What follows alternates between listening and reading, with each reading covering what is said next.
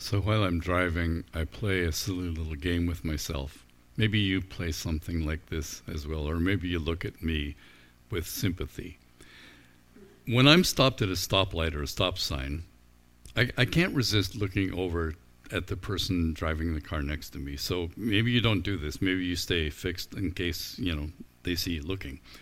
But what I do is I have a quick glance at the person, and then I try to see the picture that's in my head, right? I see if I can remember what the person looks like who's in the car beside me.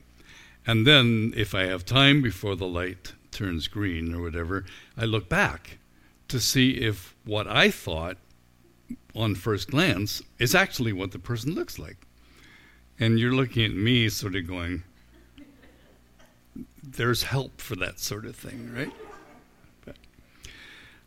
But I think it's to do with our sort of human physiology and psychology, that we have been used to seeing so many things over and over and over again, that when we see something, some object, some person, or whatever it is, there is something in our minds already that is a framework. So into that framework, we now piece the new information. So it's not that every time we see a human being, it's the first time we've seen a human being, it's another human being, and so we sort of fix that new image into the existing set of film that's in our heads. And I think that's what's going on in my head. Every now and then someone looks at me and they sort of look as though I'm creeping them out. So I guess I'll stop. But it's a lot of fun. What do I see before I look? So what does that mean? It was a simple little person's comment in an editorial early in the year or at the end of last year that I noticed. And it really got me thinking.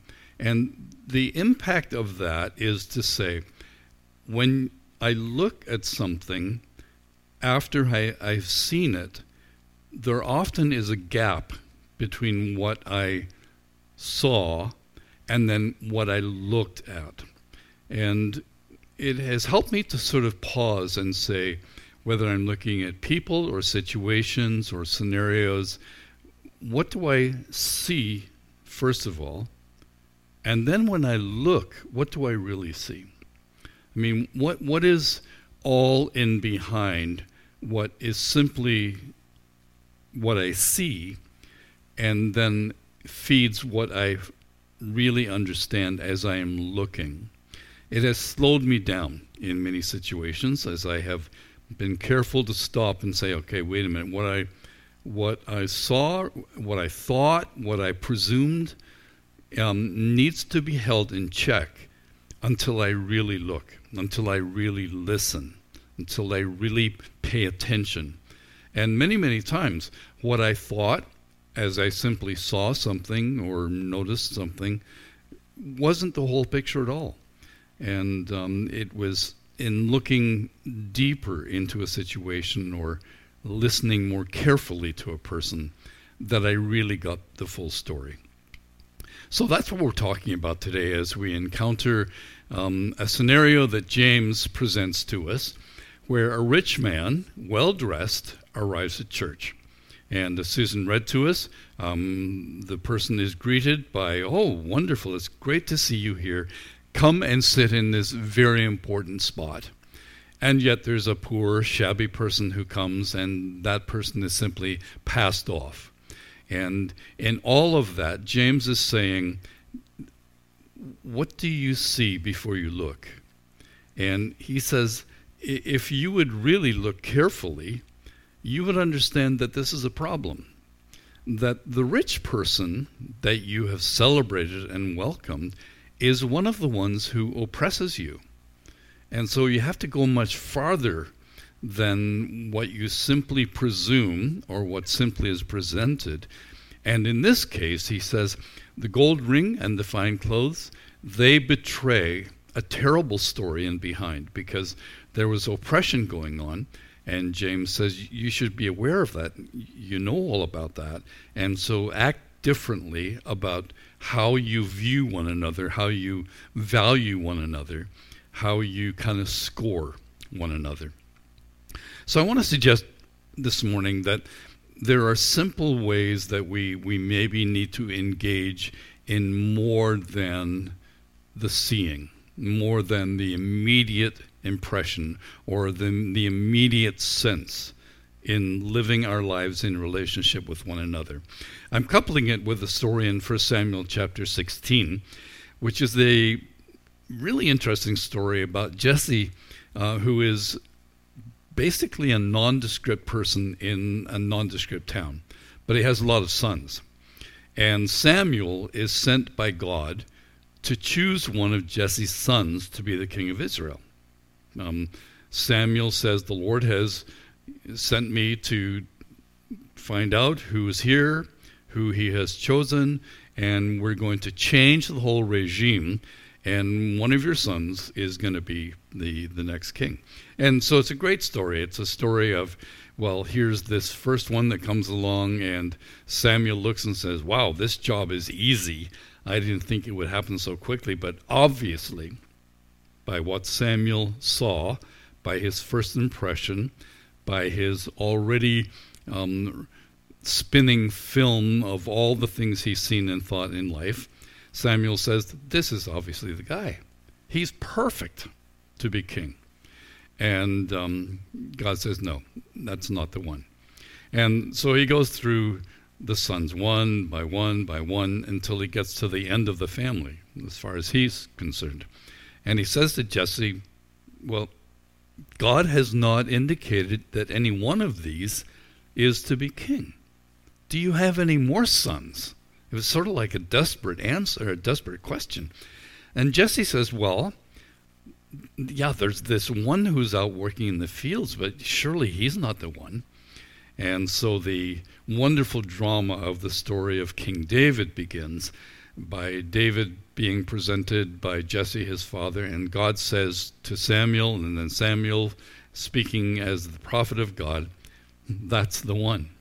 Not the one that I thought would be the one that was God's chosen, not the one that had all the right credentials, not the one that has the super CV to present, but this one. This is the one that God is presenting and endorsing. And the important editorial in the whole story is that God says, man looks on the outward appearance, but God looks at the heart. And that is a theme in the stories of the Bible that is very, very poignant and powerful. So many times, what appears to be the case is not really the case at all. And God is the only one, when he sees a situation, when he sees a person, who can immediately gaze through the appearance or the events themselves and see what is in behind, because God looks at the heart. If we could learn that lesson, we would be well ahead in our lives, wouldn't we? If we really understood that no matter what we think, no matter how we are impressed, God looks past what's on the outside, and he sees the heart. He sees everything that's in there. So that ought to be just kind of a wake-up thought when I'm impressed with myself. Maybe if you're impressed with yourself. You ever look in the mirror and think, boy, that's a good-looking guy, or, oh, that's a beautiful girl. I do, often. It's Annabeth in the reflection, of course, right? And the truth is, God would say, yeah, but God looks at the heart. Does that person have a beautiful heart? Does that person have a soft heart? Does that person have a kind heart? Does that person have the heart of God?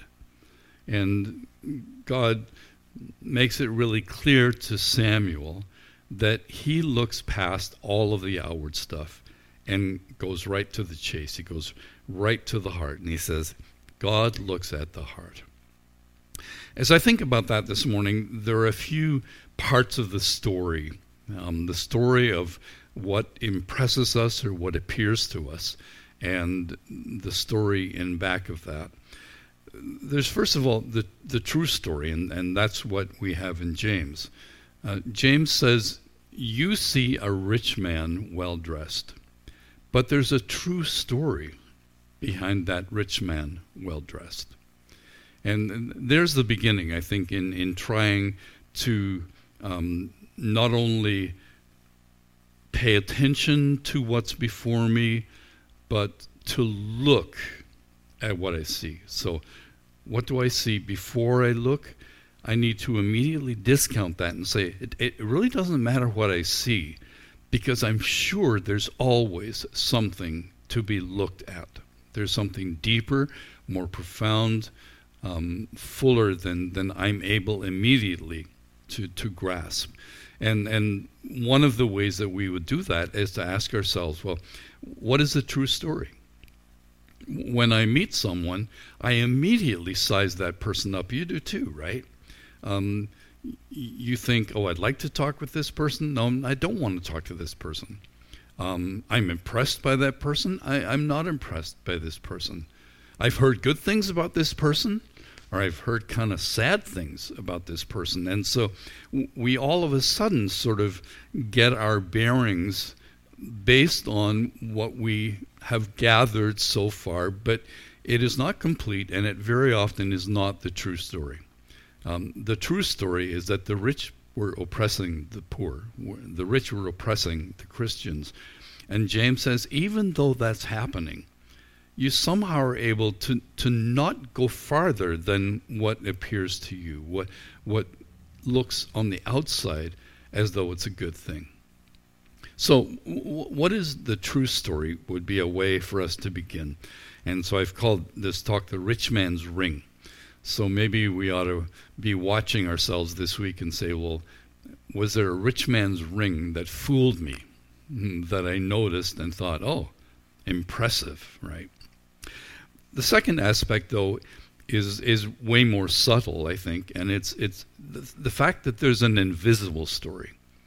There is not only the full story, but there's an invisible story that we don't see.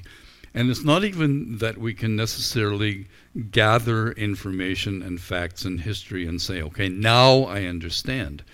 But there's a world that is going on that is invisible. And that world is behind and around every person and every person's experience and behavior.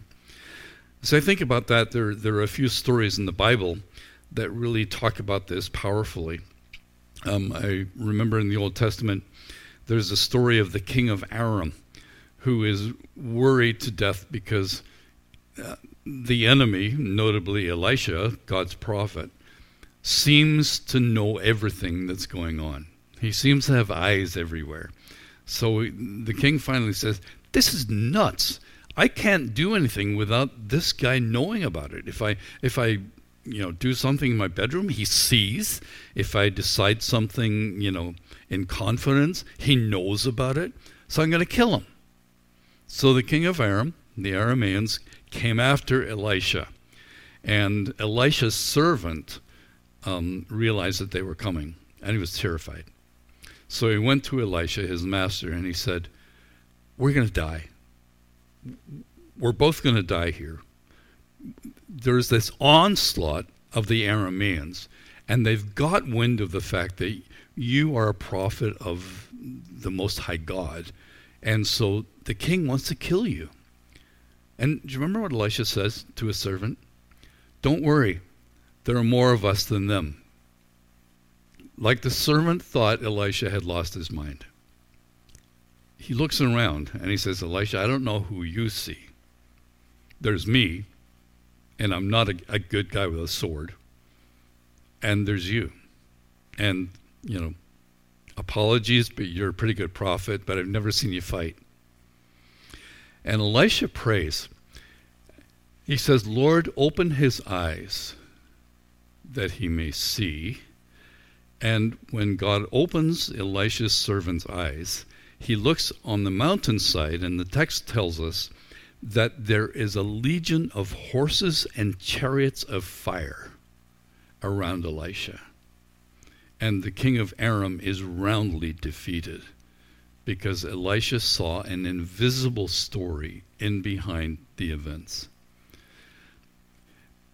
Someone has said that we live now in modern times Christianity with a split-level view of life and the world and God.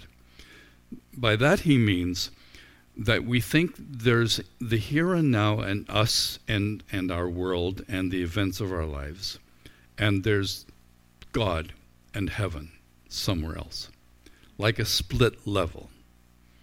And this person's contention is that the ancient mind and the Jewish mind did not conceive of reality as being split level.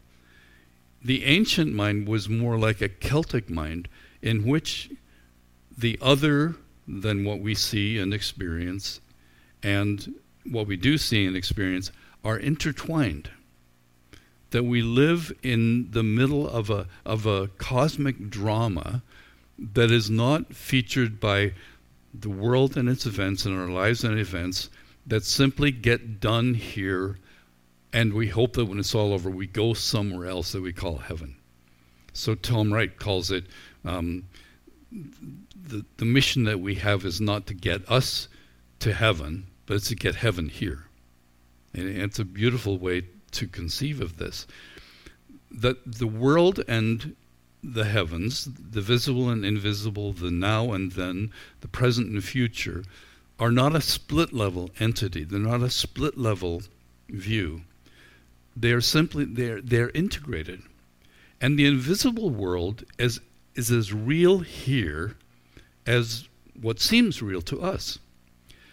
What do I see before I look? Well, what I see before I look are tables and chairs and people. But if I could look past that to see the invisible world, I would see amazing things, that God is here with us. Not in an idea sort of way, not in a concept, but he's with us. Jesus said that the disciples shouldn't be so afraid and shouldn't be so worried and filled with anxiety as though he was going to leave them as orphans. He said, I'm going to come back to you. And in the person of his Spirit, he came back and is here. He's not in heaven, not away, not someplace else, but here. The visible world is present in the invisible world is present in the visible world. Many years ago, my daughter Alicia was driving a friend of hers and Brendan and Nicole, I think at that point his fiance, to a youth camp up north. And, you know, it's become sort of, you know, the notoriety of Alicia that she wasn't thought of as a great driver. And as they were driving, she was driving, her friend in the seat in front and Brendan and Nicole in the back.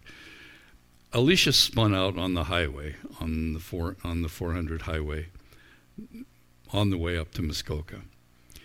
And her car caught fire. I mean, and they were disoriented as traffic was coming at them because now they were backwards. And in the middle of it all, Alicia said a man came walking up and told her, your car's on fire, get out.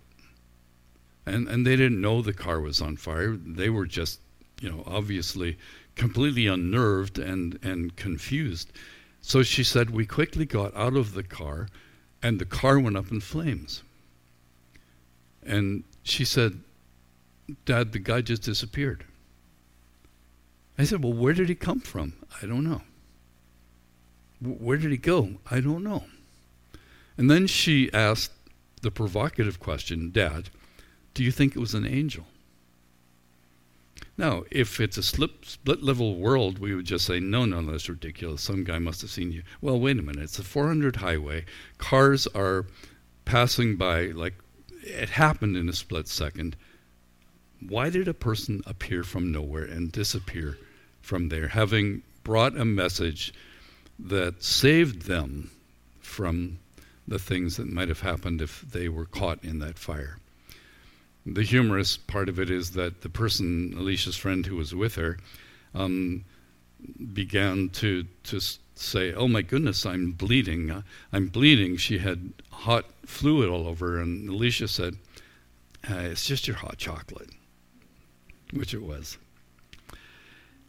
The backstory comes after the true story that is needing to be understood. James points that out.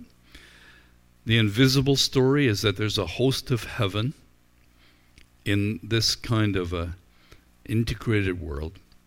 And the backstory is that in behind everybody's apparent story, there's a whole backstory, there's a whole life. And when we see a person without that backstory, the backstory of their whole life, we will undoubtedly shortchange them and ourselves. Many years ago now, with Phil and Dean, in part of the trip, we went to India, and we went to see a lepers colony. You know, we don't even think these days of the fact that there are actual lepers in the world. It's not leprosy in the traditional sense of what that means, but it is a disease. And there is this place where lepers live in Calcutta. And so we went there, and we saw and met some lepers, and immediately your heart is not only drawn to these people, but you're filled with sort of sadness and even dismay at what they are left with, because having lost their sensation, many of them had injuries, burns, and all that, where they had lost limbs, they had lost hands, they had lost feet. And it was kind of a surreal visit, you know, when we were going to meet these folks. But we were told that we were going to come to their worship service. And the worship service was unquestionably one of the most profound, dynamic, exciting worship services I've ever seen. Lepers worshiping God, thanking God, praising God, celebrating God, raising their hands with no hands on the ends of their stub arms, raising them in joy, dancing even though they were hardly able to move on their legs.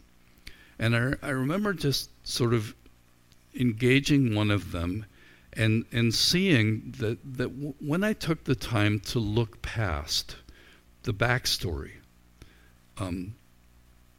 was full and vivid. This was a real person. This was a person who even now was experiencing God's joy for him and God's purpose in his life. And by the time that we were finished there, it didn't really occur to me that they were lepers. These were vibrant followers of Christ. They actually had set up a conference center.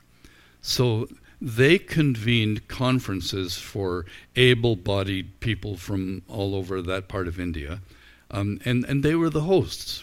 These people, who by all appearances should not have been really functioning well, were more than functioning well and were ministering to other people that would come and visit them. What do I see before I look? The true story, the invisible story, the backstory, and the future story. Again, several years ago, I was a pastor in Vancouver at the time. I had a phone call from a person, and this person said, "Ian, I have a request to make of you that is quite an imposition." So I said, "Sure, what is it?" He said, "Well, there's a young man in our church, and he went to Ontario Bible College, and he's gone now to Regent College in Vancouver, and he needs a mentor." And he said, "The guy's not going to amount to anything." And that got my attention. He said, "But he needs somebody to guide him." And I thought, okay, Irish enough to say, "Don't you tell me he's not going to amount to anything. I'll be the judge of that, right?" Well, the result of it was we had a lovely relationship. And that young man has gone on to be a very successful and effective Christian counselor, who has written a book. And it delights me to remember that conversation where that pastor had simply passed him off. He shouldn't have done it at the point in time in which he did. But he shouldn't have done it if he had only been able to look past what he saw. I don't know what he saw. I didn't ask what he saw. I didn't know why he thought this guy wouldn't amount to anything. Because certainly as soon as I met this person, and as soon as we had a relationship, and as I've watched him now for years and years and years, there was in this person the potential for great things. And yet this pastor, if he had maybe said, unfortunately, what he thought, he might have said to this person, don't bother with education, about this notion of being a theologian and all that. Just, go and do whatever else you can do. Behind every person is a future story. So when I meet someone, I need to somehow or other be inspired by God to see what this person will be. When Samuel met David, he somehow or other was inspired by God to anoint him and declare over him that his future would be the blessing of God. Jesse, his father, would say, it's only David. It's not this guy or the next guy. He's hardly even graduated from school. And yet Samuel said, God looks on the heart. And when God looks at a person's heart, he also sees how that heart will form into something that can be blessed by God, used by God, anointed by God, even in the case of David.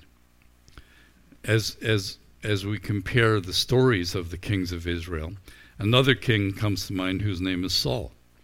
And if you had seen Saul and realized that he was actually the anointed king of Israel, and remember, God said, I didn't choose him, you did. So God's always got a little bit of the I told you so in him, right? But Saul was head and shoulders above everyone else. And when Saul and David had their interactions, Saul said, well, if you're going to be king, you're going to have to do a lot better than you will do right now. So you need some armor. And he puts his armor on David and says, so maybe that'll get you somewhere. I don't know what's going to happen. And David says, I can't wear your armor. Well, at least my sword, my helmet, all the stuff that goes with being a successful king. David says, I can't do that. That's your armor, it's not mine. So what are you going to do? I have a slingshot. Imagine, I have a slingshot. What are you going to do with a slingshot? God saw in David that he was a man after his own heart, which is enormously heartening when we see some of the stupid stuff David did. But God still said, I've been looking for a person who is after my heart, and that's not Saul.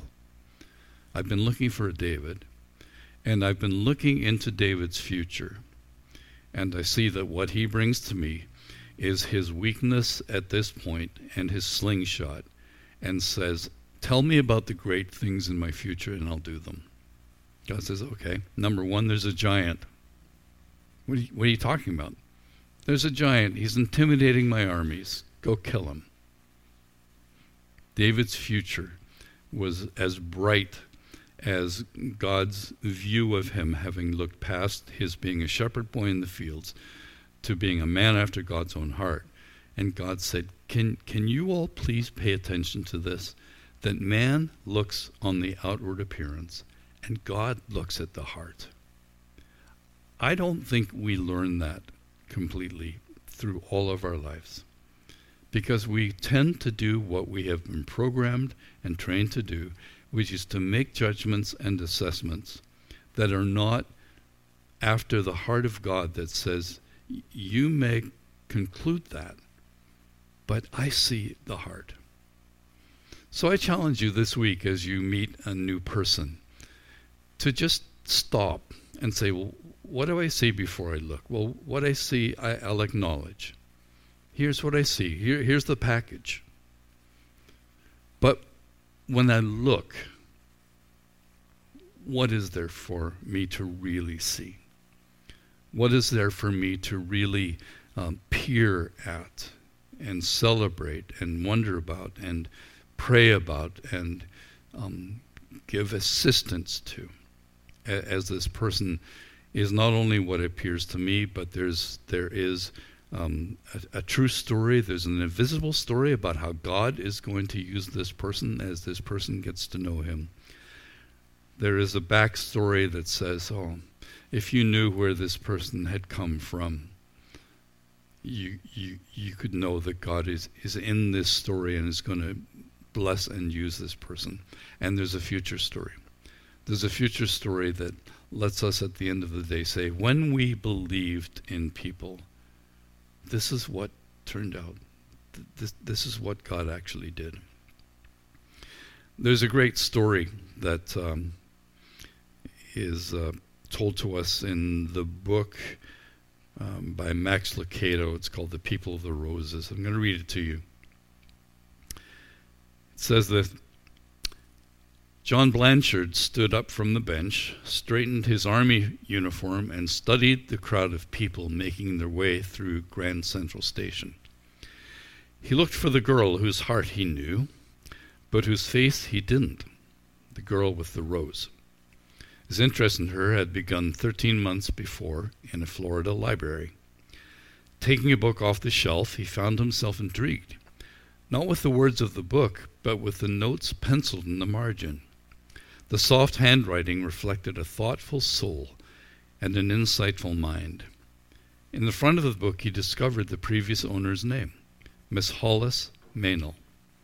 With time and effort, he located her address. She lived in New York City. He wrote her a letter introducing himself and inviting her to respond. The next day, he was shipped overseas for service in World War II. During the next year and a month, the two got to know each other through the mail. Each letter was a seed falling on a fertile heart. A romance was budding. Blanchard requested a photograph, but she refused. She felt that if he really cared, it wouldn't matter what she looked like. When the day finally came for him to return from Europe, they scheduled their first meeting, 7 o'clock in the evening, at the Grand Central Station in New York. "You'll recognize me," she wrote, "by the red rose I'll be wearing on my lapel." I'll let Mr. Blanchard tell you what happened. A young woman was coming toward me, her figure long and slim. Her blonde hair lay back in curls from her delicate ears. Her eyes were blue as flowers. Her lips and chin had a gentle firmness, and in her pale green suit she was like springtime come alive. I started toward her, entirely forgetting to notice that she was not wearing a rose.